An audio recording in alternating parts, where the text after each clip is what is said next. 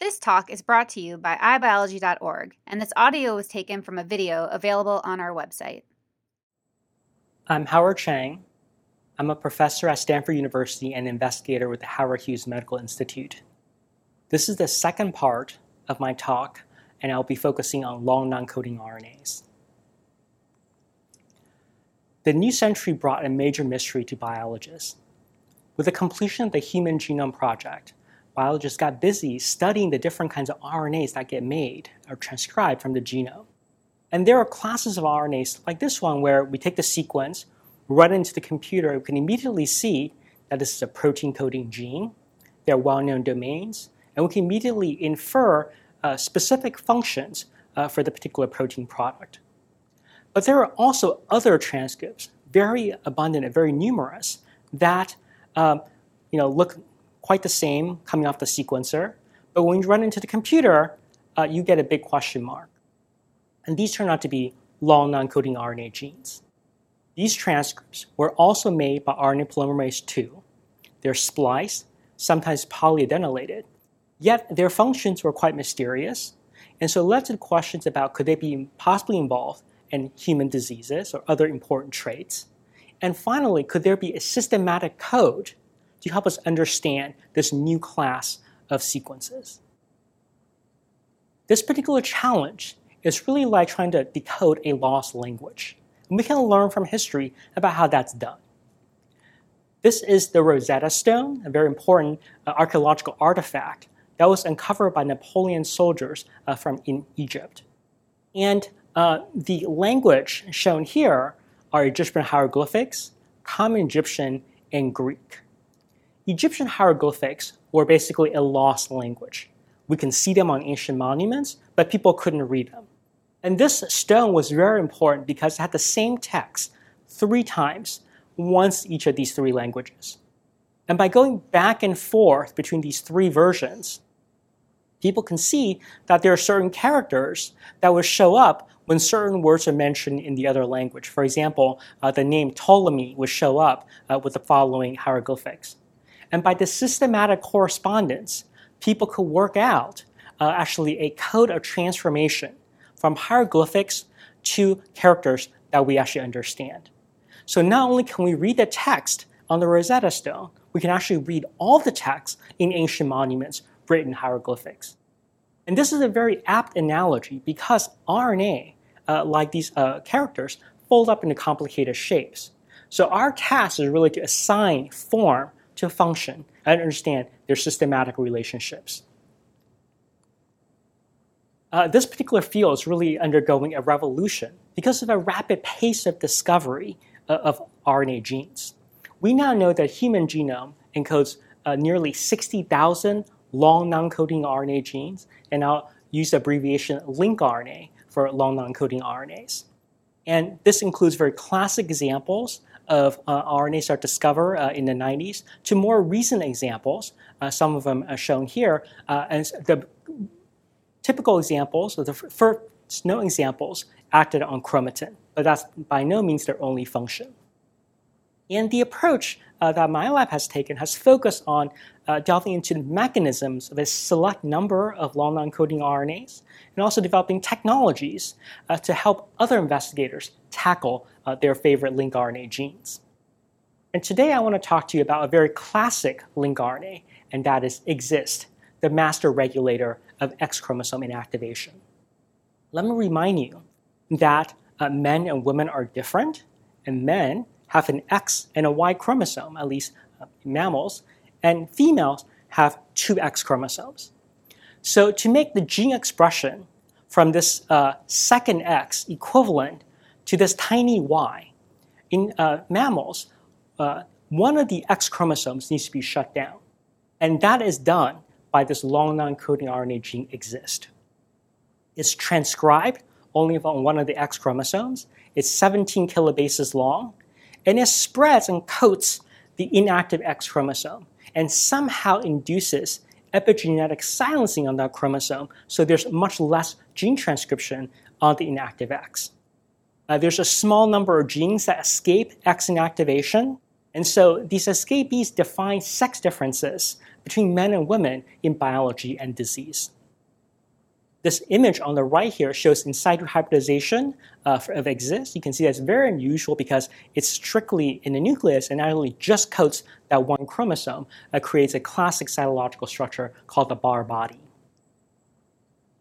Each cell in the female body makes a choice, a random choice, about which X chromosome it wants to shut down. And that has very interesting consequences. For example, in this calico cat, these different patches of color on the fur are a consequence of this random X inactivation that's happening in each individual skin cells, which then grow up to make these little patches of clones. So it was long believed that Xist would act with protein partners. But these partners have remained elusive for a long time.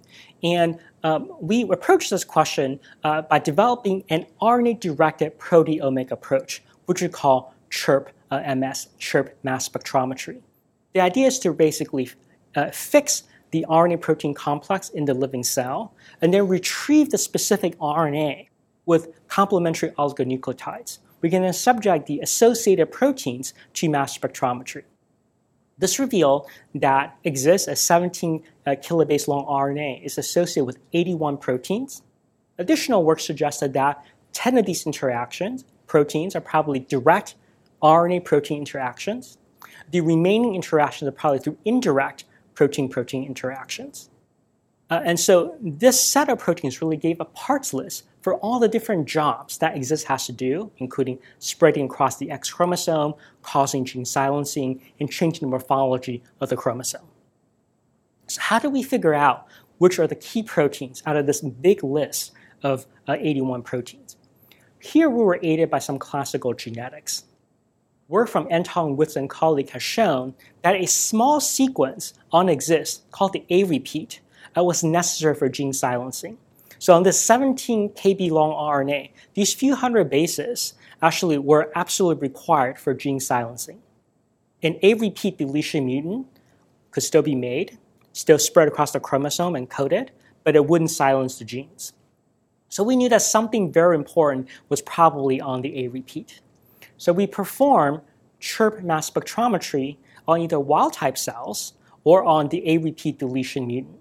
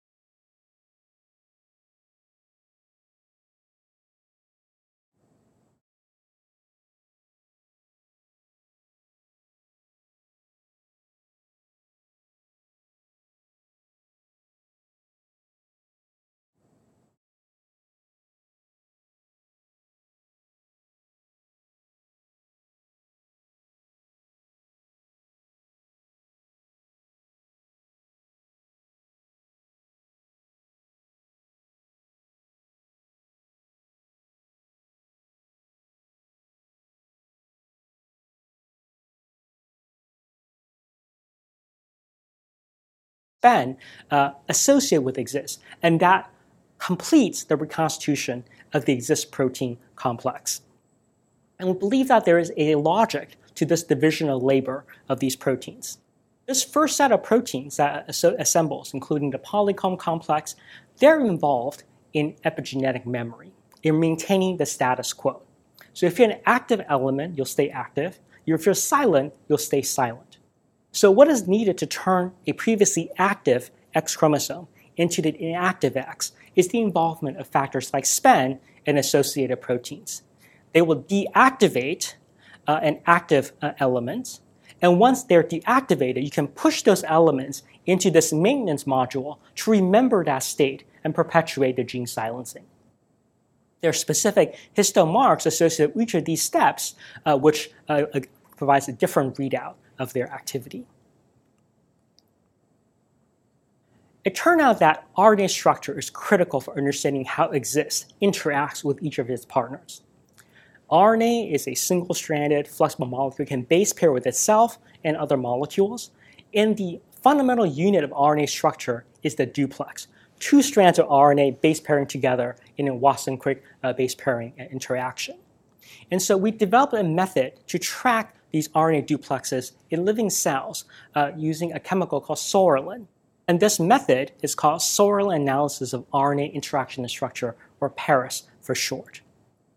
In this method, we introduce sorrelin, which diffuses into cells, and cross-link the two strands together in the living cell. We can then isolate these light joint fragments, ligate the two ends of the RNA together by proximity ligation. Once we remove the sorrelin, when the two ends are ligated, we can sequence them. And when we sequence, every read gives a single molecule evidence that these two strands were touching each other in the living cell. And then this interaction is shown by this kind of arc you see at the bottom. Okay, so the more arcs means there are more interactions. Using this methodology, we could interrogate the structure of Xist. So shown at the bottom is sort of the human Xist locus is a little bit longer, 19 kb, and there's a series of repeats which we'll describe in the primary sequence of the Xist molecule. But on the top is the secondary structure map, and these are the RNA duplexes. And what we discovered is, first of all, is that there are many long-range interactions that span over base pairing occurring over kilobases. The interactions are modular. You see loops within loops, so there are domains of RNA structure that are revealed. And finally, we see that there are certain regions that can adopt several different structures. They're called alternate structures. We see one base interacting with this and other base.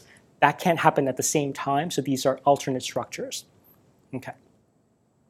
This proved to be quite important for understanding an RNA like Xist. For example, the A repeat.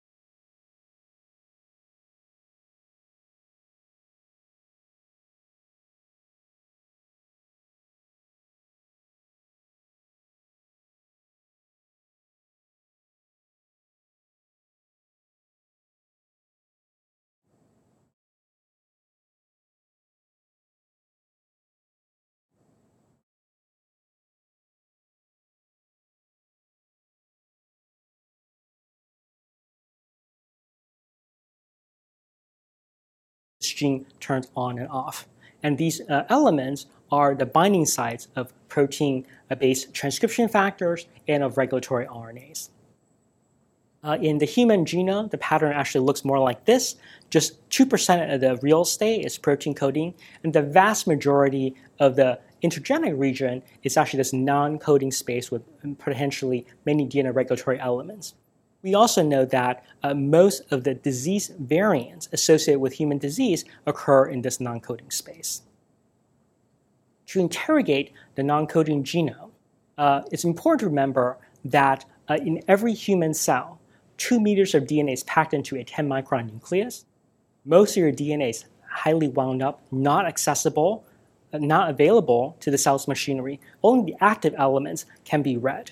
And simply finding those accessible elements give us a lot of information about the gene regulatory program in the cell. Several years ago, my colleague Will Greenleaf and I at Stanford developed this methodology called ATAC-seq, assay of transposase accessible chromatin.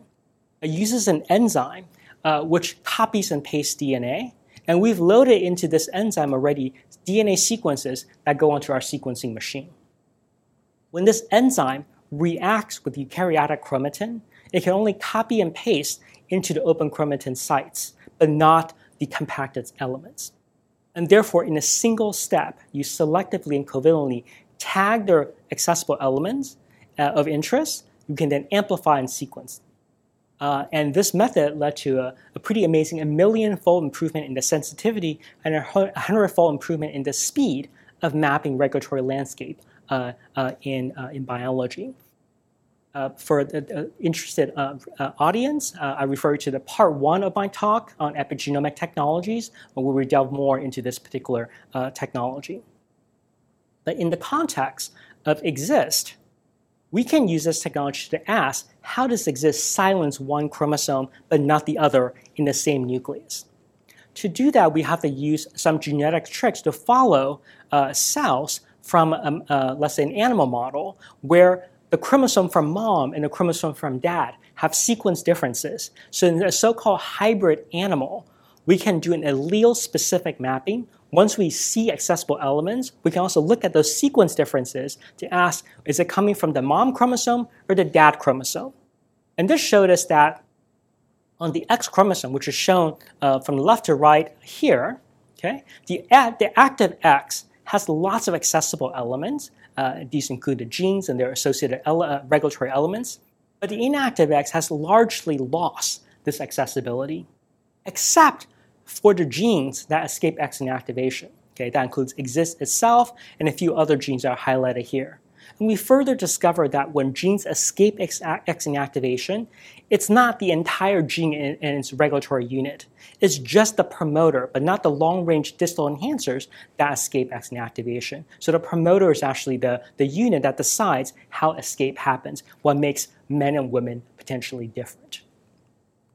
Okay, and we always had the ambition of not only just knowing which elements are being controlled, active or not active, accessible or not accessible, but to know their spatial organization within the three-dimensional context of the cell. And this involved a further innovation of that technology, which we call ATAC-seq. So I told you that ATAC-seq is basically spray painting the genome with DNA adapters. What we decided we could do is that we can actually add a little fluorophore, basically is a fluorescent molecule at the end of the DNA adapter. And once we spray paint the cell, we can actually image the pattern of accessible elements in situ, and then afterwards sequence, figure out what are the elements that we've been imaging. So ATAC-seq basically is a very easy way to remember, like you're seeing with your eyes. Okay? So the next image is an example of an ATAC-seq of a cancer cell. The red color is ATAC-seq, the accessible elements. The blue color is DAPI, all the DNA. So I want you to notice that the accessible sites doesn't just fill up the entire nucleus. It's not homogeneous. There are actually regions that are more accessible and other ones that are not and are dark in the red channel, and shows that there's very specific organization. So now we can revisit the question of X inactivation with this lens, with this viewpoint. And on the bottoms, what I've shown you before already with ATAC-seq, active X chromosome, lots of accessible sites. inactive X, loss of accessible sites. But on attack C now, in the green color, we can see that in fact, the inactive X is actually focused. The red color is the Xist RNA. Okay, so you see that everywhere the Xist RNA is, there is a black hole of accessibility. I'm going to toggle to this other view so you can see that basically if you go back and forth, that really every place this red color is, the RNA is gone. Okay, and furthermore, that the RNA and the black hole has moved to the edge of the nucleus, where the inactive X chromosome typically resides. So this tells us that in fact, this RNA has organized a local three-dimensional chromatin structure and basically pulled the inactive X into that sort of nuclear location. Finally, we can gain some insight into the evolutionary origin, the potential origin of this powerful long non-coding RNA. I told you about Spen, the critical partner for gene silencing for Xist. And what we discovered is that when we remove Spen, knock it out, and now look at autosomes, all the other chromosomes besides X, there are actually hundreds of DNA elements that become accessible, become active, and nearly half of these elements are a particular class of endogenous retroviruses called ERV-K. These are ancient parasites, viruses that have invaded into mammalian genomes and then spread and copy themselves. And we discovered that Spen is actually part of this virus fighting machinery. It recognizes an RNA from the virus and it basically tries to shut it down by epigenetically silencing it by chromatin modification. This is a very interesting finding because this little sequence from the ERV-K that attracts Spen turns out to be quite similar to the sequence of the A repeat that I've been telling you about. It was recognized in 2008 that Xist evolved from a series of transposon ERV integrating into the locus, and then the sequence of the A repeat shown in red is quite similar to the ERVs that are being targeted by Spen on autosomes. So this led us to a model then that in fact Spen RNA interaction is an ancient and sort of conserved feature. And when an ancient virus jump into Xist on the X chromosome, a proto-Xist, this endowed that sequence with the capacity to attract Spen, a powerful epigenetic machinery. When this sequence is subsequently amplified and mobilized, it repurposed this LncRNA into this powerful machine for silencing an entire chromosome. And so therefore, this leads to a hypothesis of X inactivation by viral mimicry. In effect, the female cell treats the inactive X like a big heap of viruses.